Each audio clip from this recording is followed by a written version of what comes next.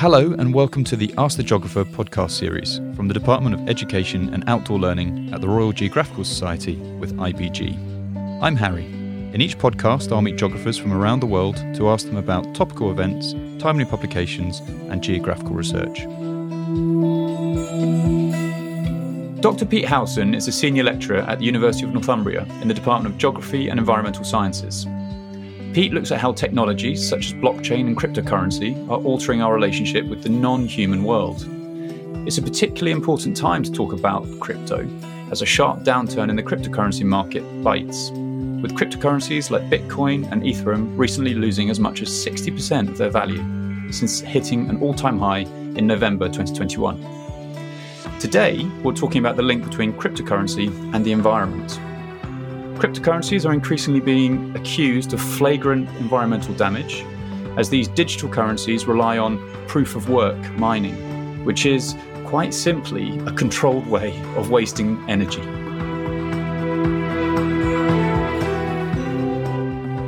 Pete, thank you for joining us. Thanks for having me. No, I really appreciate the opportunity to speak to other geographers about this. I think it's been ignored in geography for some time. People see this as just a purely virtual thing. There's nothing for geographers here, but it has profound social and environmental consequences. So it's great to get more geographers on board. We're really excited, and I think a part of that hesitation from geographers is that people don't understand cryptocurrency and the metaverse and the digital world. So straight off, can I ask you to explain what is blockchain and how does it underpin cryptocurrencies? Okay, so a blockchain is a clunky, inefficient, append-only database, and I'm not selling it very well. But the best way to explain why something like this could ever be somewhat useful is by looking at the first ever cryptocurrency, Bitcoin, which I'm sure most people have heard of now. Bitcoin was designed as the first peer-to-peer system of digital cash. And you're probably thinking, well, isn't all cash digital these days, especially with the COVID pandemic? You hardly ever come across a £10 note these days because it's hygiene reasons and things like that. But Bitcoin was meant to be digital cash without any banks. So with Bitcoin, Bitcoiners don't trust banks. They don't trust regulators or any intermediaries for that matter. So banks that would normally keep the books are disintermediated. Instead, Bitcoiners rely on a global network of competing computers to do the job of keeping the books. And this is what's called proof of work mining.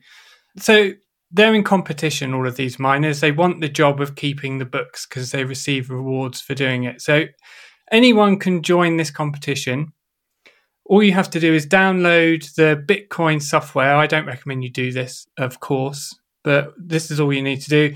And you need to ask your computer to play guess the number over and over again. So it's a bit like a lottery. And if you win the lottery, you get to keep the books. You get the right to pick the transactions that get added to a block. So once the block with all these transactions in reaches 1 megabyte in size, that block is then locked for editing. This is what gives blockchain its immutability. You can only add information to it. You can't change it or take anything out once it's locked. And the block gets added to the front of a chain. That's why we call it blockchain. And you receive, for doing this work, 6.25 freshly minted Bitcoin. And each Bitcoin is worth, as of today, I think about £16,000. So it's big money if you win this competition. And you also get the transaction fees paid by users of the network. So instead of you paying a sort of annual subscription to Microsoft or Google, and then you can do as many Excel spreadsheets as you like in that time, with Bitcoin, you pay per transaction, so per entry to the blockchain. And that money that you pay for using the network goes to miners, and that's their reward for doing the work they do. So the number that everyone's guessing is reset every 10 minutes. a new block is created every 10 minutes, and this competition continues forever. You've said before that cryptocurrency is a disaster for the climate and that it has a monstrous energy demand. How does a digital currency actually have an impact in the real world? So it's often said that this proof of work mining thing is essentially a network of computers that are solving complicated maths puzzles.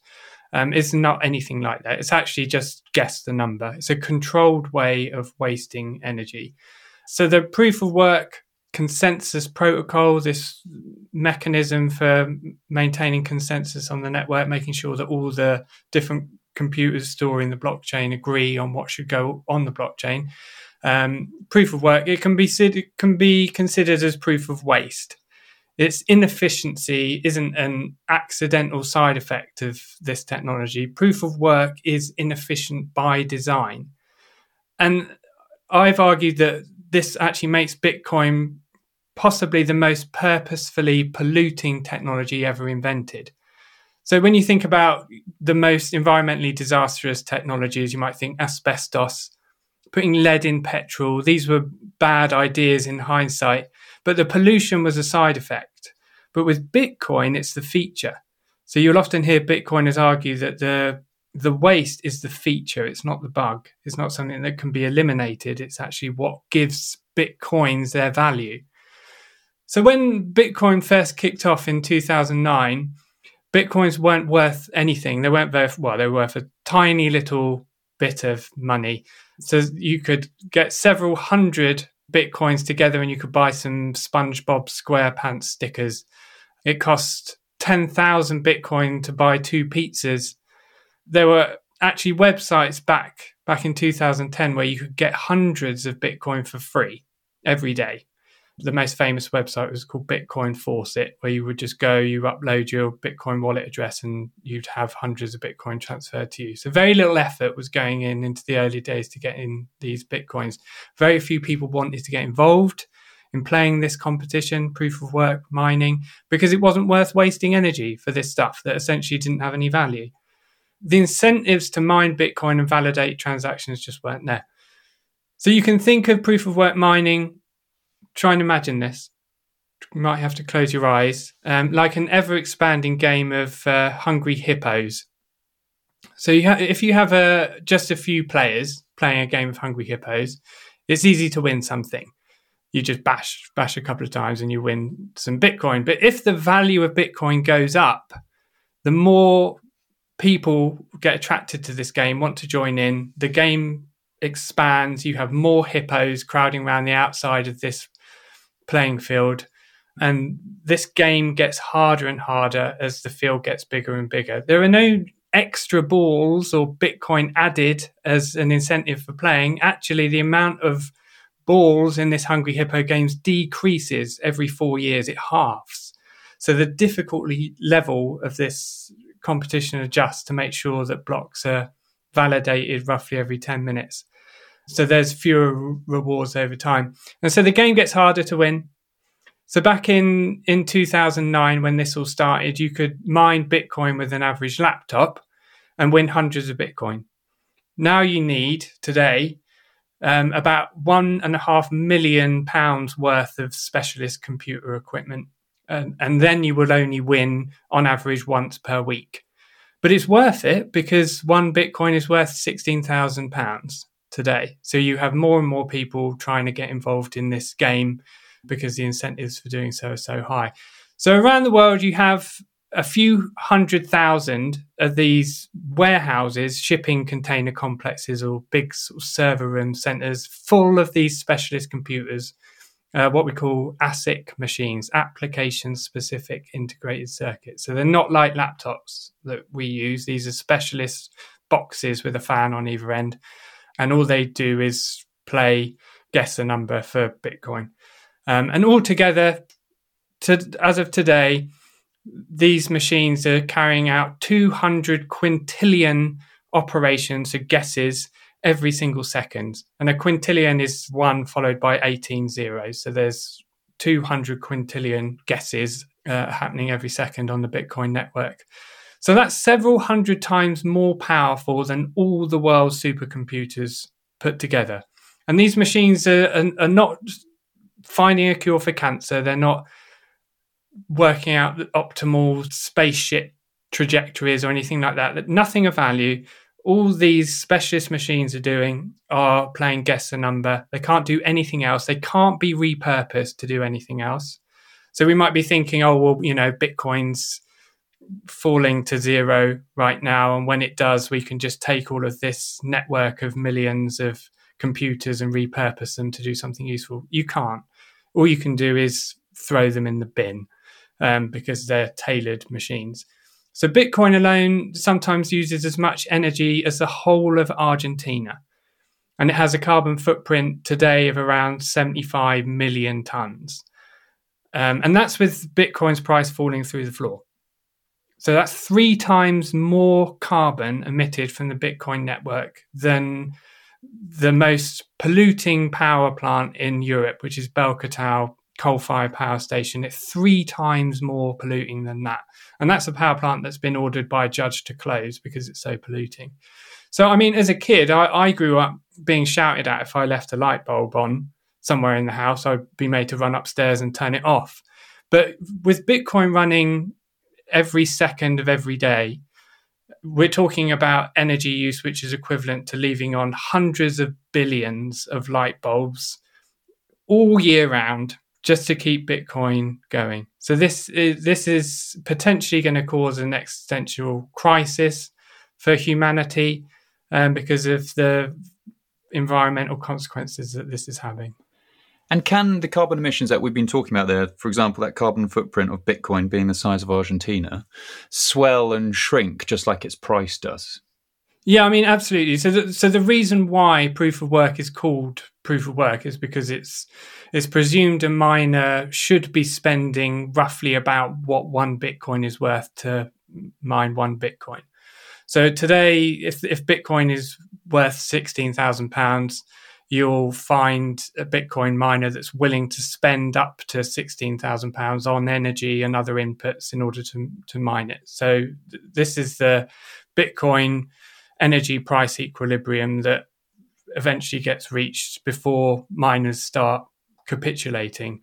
So if miners are spending more than what the rewards are potentially, then they'll start to switch off their machines, and we'll see that the energy use and carbon footprint of the network drops. But profitable miners stay in the game until they reach an equilibrium and they switch their machines off. So lots of Bitcoiners are predicting that in the future, 1 Bitcoin would be worth $500,000. Some are saying $1 million for 1 Bitcoin. But if it ever reached that much money, we'll be seeing Bitcoin network have a carbon footprint of roughly the same as Germany's. So that's 617 million tons of carbon every year from Bitcoin, if it ever got to $500,000, let's say. So this is doomsday stuff.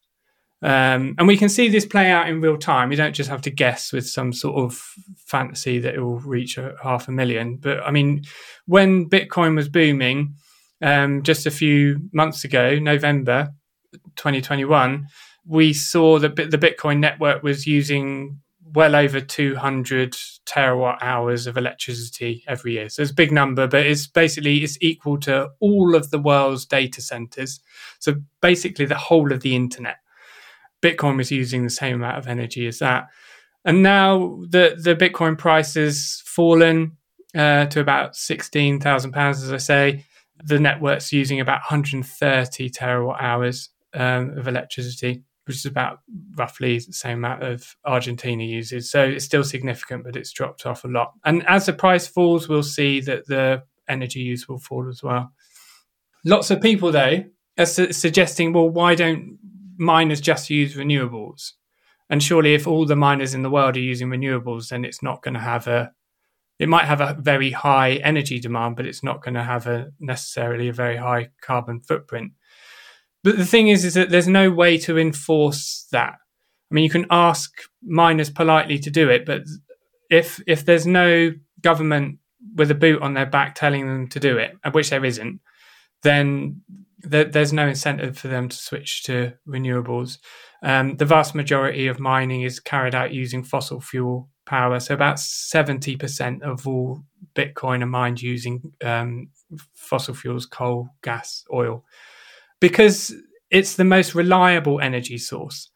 And it's often the cheapest in places where there is no renewable infrastructure in place, which is where a lot of the mining is carried out. If you think coal, if you want to mine Bitcoin and you've paid for your coal in advance for the next 5 years, and it's you just keep doing it using coal, it's in your interest to do that. You're not going to switch to solar powered mining because then you can only mine Bitcoin during the day. And you're not going to switch to wind because you can only mine Bitcoin when the wind's blowing. But with coal, you can do it whenever, 24/7. And that's what you have to do because of the rate at which your Bitcoin mining equipment becomes obsolete. You only have 2 years worth of capacity out of those machines. So they have to run 24/7 in order for you to get your money's worth. And you also get this butterfly effect. So let's say I decide, well, I'm going to do the right thing. I'm going to mine my Bitcoin using renewable energy. The thing is with Bitcoin, there's no overall burden. It's not like Bitcoin only works if a certain amount of energy is being wasted in order to keep the number game going. You can run the Bitcoin network with just 2 computers on computers that are no more powerful than a Nokia 3310, and it would still work. But it's just because so many players are in the game now that you have to use this specialist equipment. So Bitcoin miners that are using renewables, all they do when they enter the competition is make it more difficult for miners in other parts of the world where they don't have renewables to mine Bitcoin. So they have to use more coal, they have to use more ASIC machines. So just because I've entered the competition, even if I'm entering the competition with renewables, I've actually increased the carbon footprint of the network as a whole because of this butterfly effect. As you explained a moment ago, this concept of proof of waste by design begs the question, why was Bitcoin and why are cryptocurrencies created in the first place? Yeah, so Bitcoin was created as a peer-to-peer system of digital cash. And it's failed at that because of, well, for lots of reasons, because of the block size limit mainly. So as I say, this isn't a normal database where you can upload as much information as you like to it. If it's a Google or Microsoft database or a Dropbox or something where you can put all your photos in or anything, Bitcoin can only handle 1 megabyte of inputs every 10 minutes. So that also means that there's a transaction limit on the network as well. So you can only have a maximum of 7 transactions per second on the Bitcoin network. If you compare that to the current financial infrastructure that we have, I mean, take just Visa, so discount MasterCard, PayPal, all the other sort of payment rails. If you just take Visa can handle, they say currently, about 17,000 transactions per second. Bitcoin can do 7. So it in no way can be used as a system of digital cash that could ever replace anything like Visa, MasterCard, PayPal, or anything like that. And it's not like you can just tweak this. Like it's a very conservative bunch of coders that are behind this, and they don't want to change it at all. And if you were to change it, you'd have to fork the network and you'd meet a lot of resistance. So there's no appetite to do this. Bitcoin is super volatile. You only really hear about Bitcoin when it's booming or busting, really. It's never sort of steadily plodding along. It's always sort of booming or busting. That's the nature of it. So you can't price anything in Bitcoin. It's not like I'm going to my coffee shop and ask, if it was all priced in Bitcoin, the price would be double one day and then half the next. So it can't be used as a viable means of exchange. It's also deflationary by design. So that it's meant to be the opposite of the currency which is in our pocket, the pounds or dollars or whatever, which actually are inflationary, which actually makes spending Bitcoin not make any sense. So if I walk into a coffee shop and I've got Bitcoin to spend and I've got pounds, it makes more sense to spend the pounds because the pounds will be worth less tomorrow. Bitcoin apparently will be worth more tomorrow, so you don't spend it. And that's why there's this annual festival that Bitcoiners have called Bitcoin Pizza Day. So back in about 10, 11, maybe 12 years ago now, a guy called Laszlo, he paid $10,000 to buy 2 pizzas. And now they say, that amount of money is now probably worth a couple of billion or something. And he'd probably be one of the richest men in the world or something. But, this is the ridicule that people are faced with when they actually spend this form of digital cash. You're not meant to spend it. You're meant to hodl it. You're meant to hold it. So, it can't be used as a viable means of exchange. So Bitcoiners instead, because they know that it doesn't work as digital cash, agree that this stuff works better as a store of value. So effectively like digital gold. But again, it's too volatile for that. So it completely crashes every year or so. This isn't like a new thing, what's happening right now with the Bitcoin price halving in a couple of weeks.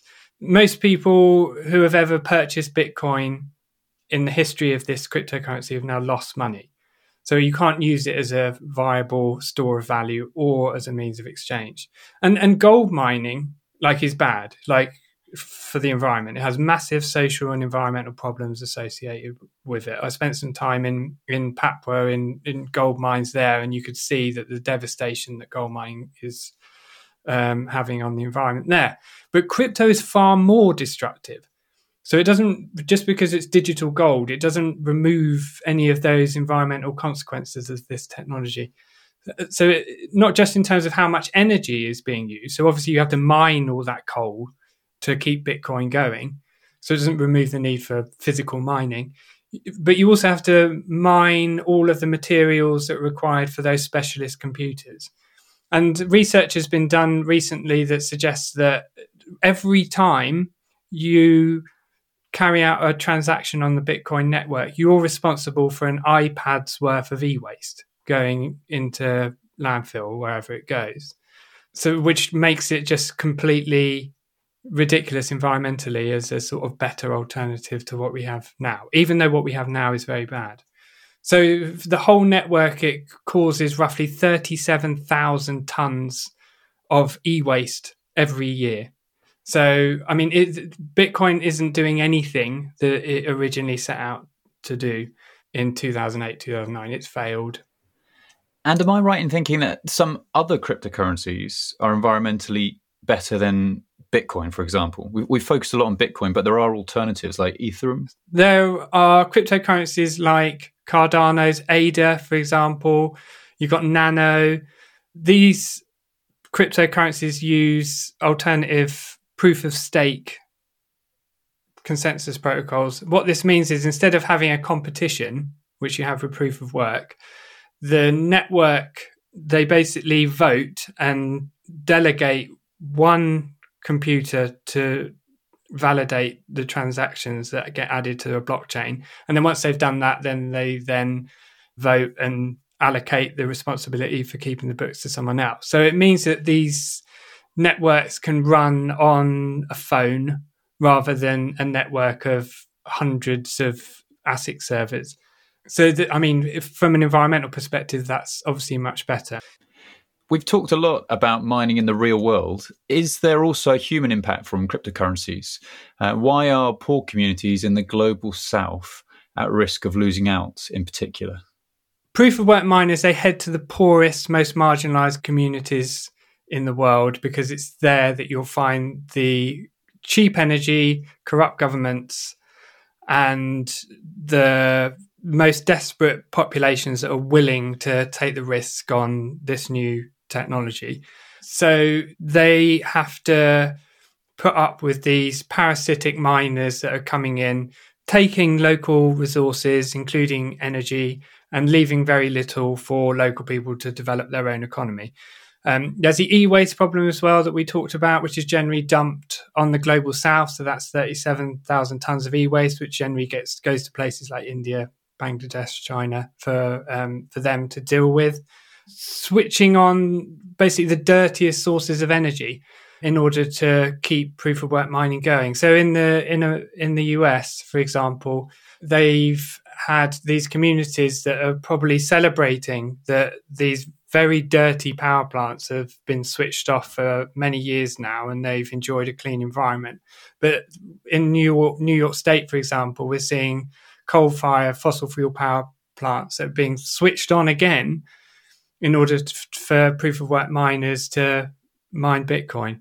And this is sort of the environmental racism thing has been playing out in these contexts for some time. But proof-of-work miners perpetuate that. And of course, the poorest people in the world are the most vulnerable to climate change. We know that from recent reports from the United Nations. So these are the people at the sharp end of when this massive carbon emissions that come from Bitcoin are taking effect on the climate. It's the poorest that are going to be worse off. So, I mean, just maybe a few examples from the research that I've done. Yeah, so if you take the case of the Navajo Nation in New Mexico, so within the Navajo Nation, this is a community which is facing severe social deprivation. It puts them on a par with a country like Haiti in terms of human development within the richest country on earth. The Navajo Nation has a massive reserve of coal, but instead of using that coal and those resources to enable industrial development or some sort of human development for the Navajo people, we find that because that coal is subsidized, that Bitcoin miners have come there and are using it to mine Bitcoin. And those 15,000 households are without electricity now at all. Like, there's not just intermittent electricity. They have no fridges, there's no television, there's no phone or anything like that. And Bitcoiners are coming in and making the most of the fact that this energy is subsidized. And we see this playing out in Virunga National Park, for example. So an EU-funded hydroelectric power plant was set up in Virunga in the Democratic Republic of Congo. That power plant was meant to fund a papaya processing center. It was meant to fund a soap factory in order to get people who live in and around Virunga National Park to stop fighting each other in civil wars and stop poaching wildlife, gorillas and elephants and things, and to get them to stop cutting down trees, illegal logging to make a living. So instead they could work in these industries that are powered by hydro plants. Instead, Bitcoiners have come along, realize they can get cheap electricity. They're reliable from these hydro plants, and they use the energy instead, which means that no development is happening. It's worth remembering that these proof-of-work mining centers, which you can imagine as, you know, massive complexes within warehouses or stacked shipping containers full of these ASIC machines, they don't employ anyone. Like I spent some time in Iceland recently. We went to one of the biggest Bitcoin mining centers in the world. We were wandering around for nearly an hour. We didn't come across anyone. And eventually a young security guard turned up after an hour and asked us what we were doing. And we just said we wanted to look around. But I mean, this is the thing. There's no one works there. So no one can make a living from these places. They say that they come offering jobs and economic development, but they're not. They're taking local resources and sending the profits back to the global north or wherever it is that they come from. That's the nature of this. And we call this in the research that we do, that we've done on this, crypto colonialism. And of course, even where renewables are used, like in the case of Virunga, which is hydropower, in Iceland, they use geothermal to mine Bitcoin. It leaves a massive scar on the landscape. This isn't benign technology that's being used. In El Salvador, recently, they've proposed that they're going to be using geothermal from the volcano. El Salvador has the second highest rate of deforestation anyway. So they plan to cut down much of the forest in order to make way for these geothermal power plants, as if this is a sort of environmentally friendly thing. So this is no good for the poorest and most marginalized communities in the world, even though a lot of international development rhetoric is used in order to sort of legitimize this technology. It feels like we've laid out quite a strong argument against cryptocurrencies. Why has President Nayib Bukele of El Salvador adopted it as legal tender in El Salvador then? Yeah, so this is a weird one. So Nayib Bukele, he's been a Bitcoiner for years. And he apparently said back in 2020, I mean, I haven't heard the interview where he said this, but there's evidence from people who have been researching this, that he funded his election campaign using profits from Bitcoin, from his own Bitcoin stash. So, I mean, he's been a Bitcoiner for some time. So that's generally where this has come from. There's no doubt that the country, El Salvador, has spent a lot of money on implementing a Bitcoin payment system. Some people say it's a couple of $100 million in putting together these Chivo ATMs, which is a way of basically buying and selling Bitcoin for people in El Salvador. But it's not clear if the country has bought any Bitcoin. So Nayib Bukele, he's a bit of a Trumpist. He's into Twitter. He claims that he spends money from the country's coffers on Bitcoin whilst he's naked and sat on the toilet and things. You know, this is great for his young audience, but there's no evidence that shows that he's actually doing what he's saying, whether he is buying Bitcoin. He doesn't give away the Bitcoin addresses that he's using, so you can't check on the Bitcoin blockchain whether these funds has left an account or been used to pay for Bitcoin. He might just be making this all up. But he apparently has plans for this Bitcoin city idea, and this will be paid for from a Bitcoin bond that would pay out a massive yield to international investors once the price of Bitcoin reaches $1 million. This is the idea. But I mean, we've already said, if it reaches $500,000, then you're talking about carbon emissions, 617 million tons, as much as Germany. So it would never get that high before people would intervene, surely. So it's all harebrained fantasy. But I mean, even if it wasn't, the environmental implications for El Salvador and the world generally would be very high. So I'm not convinced. I'm not convinced that El Salvador is using this in any sincere way. I would say that this is an elaborate way of sticking the middle finger up to the IMF and the World Bank. Finally, and I think I know the answer to this, is there a future for cryptocurrency in a sustainable 21st century world? Yeah, so blockchain beyond Bitcoin ideas have seeped into every part of our online lives. Blockchain for good, crypto for good. If you haven't come across these terms by now, you'll probably soon have it rubbed in your face. I came across blockchain during my PhD whilst I was researching carbon offsetting schemes in Indonesia, like REDD+, reducing emissions from deforestation and forest degradation, this UN-endorsed scheme to create a market for carbon commodities from saved forests, to make them more valuable standing than cut down. I was looking at how local communities were engaging with these sorts of projects. And the project that I was looking at, Rimba Raya in Kalimantan in Indonesia, started using blockchain technology in order to sell these carbon credits.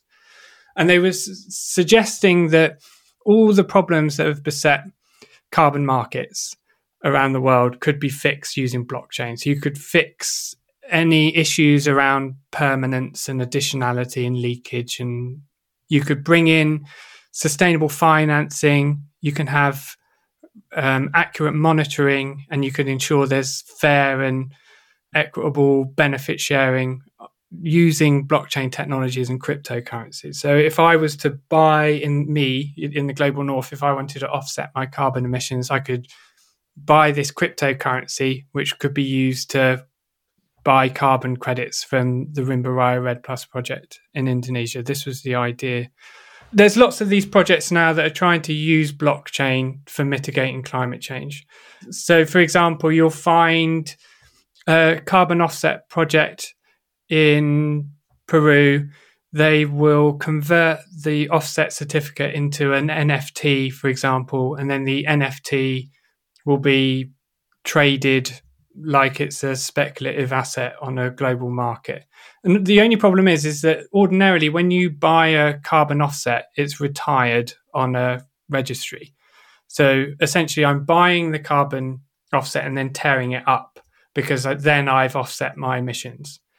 You're never meant to own a carbon credit. You're just meant to consume it, destroy it as soon as you bought it. But with NFTs, the idea is that these are collectibles, that you buy an offset, it increases in value, and then you sell it, and then someone else buys it. But what they're buying and selling and trading on a global market doesn't represent a material reality in any way. It could be that the forest associated with that carbon offset was destroyed a long time ago, and yet it's still being transacted.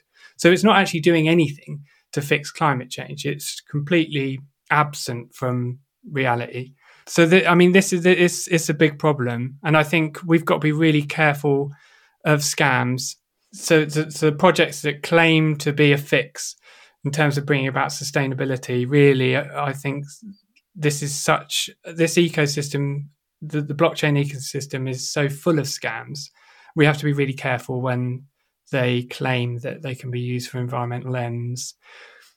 Saying that though, I've done some research recently around using cryptocurrencies for degrowth projects. So there's projects in Barcelona that are experimenting with blockchain cryptocurrencies in order to bring about more sustainable local community currencies.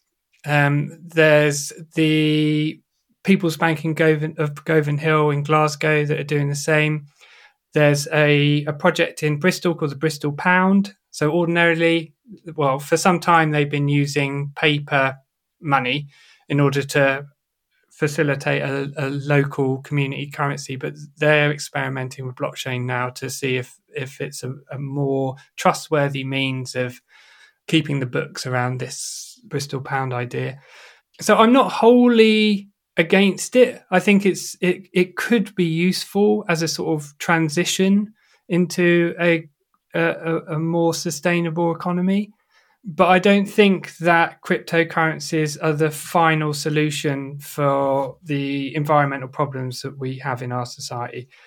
The thing is with cryptocurrencies and blockchain is that blockchain is meant to remove the need to trust each other. And inevitably, if you want a sustainable society, that's going to be a society where everyone trusts each other, that's more localized.